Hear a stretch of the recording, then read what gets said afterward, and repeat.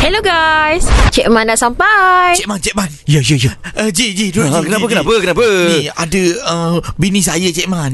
Bini saya mimpi, Cik Man. Mimpi Cik Man? Bukan. Kalau mimpi Cik Man, saya sepak dia masa tidur. Dia mimpi ular masuk rumah. Lepas tu dia dipatuk ular tersebut. Lepas tu dia cakap kat saya, biasanya mimpi ular ni ada orang hantar sihir. Aku setujulah, Seh. Betul lah bini kau cakap tu. Bini kau dah kena buatan orang, Seh. Kau kena jumpa bomoh macam ni. Aku rasa aku je yang buat. Bukan. Tak. Kau jangan main-main, Seh. Cik Man, Benda ni serius, Seh. Dia mimpi ni. Mimpi ni tak konsisten tau. Kadang-kadang mimpi yang sama berlaku pada dua orang, terjemahan orang tu lain, terjemahan tu orang ni lain.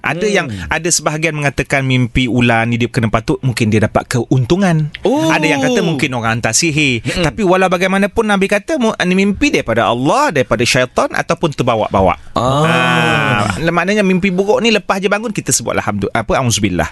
Tapi Cik Man, saya ada terbaca juga. Orang cakap kalau kita mimpi kena patuk ular ni, nak kahwin lain. Macam aku ni laki dia sebelah ni. Masalahnya dia yang mimpi. Macam dia nak kahwin lain? Tak apalah, aku wakilkan aku lah kau. Terima kasih kerana dengarkan Cik Man di Tim Pagi Surya.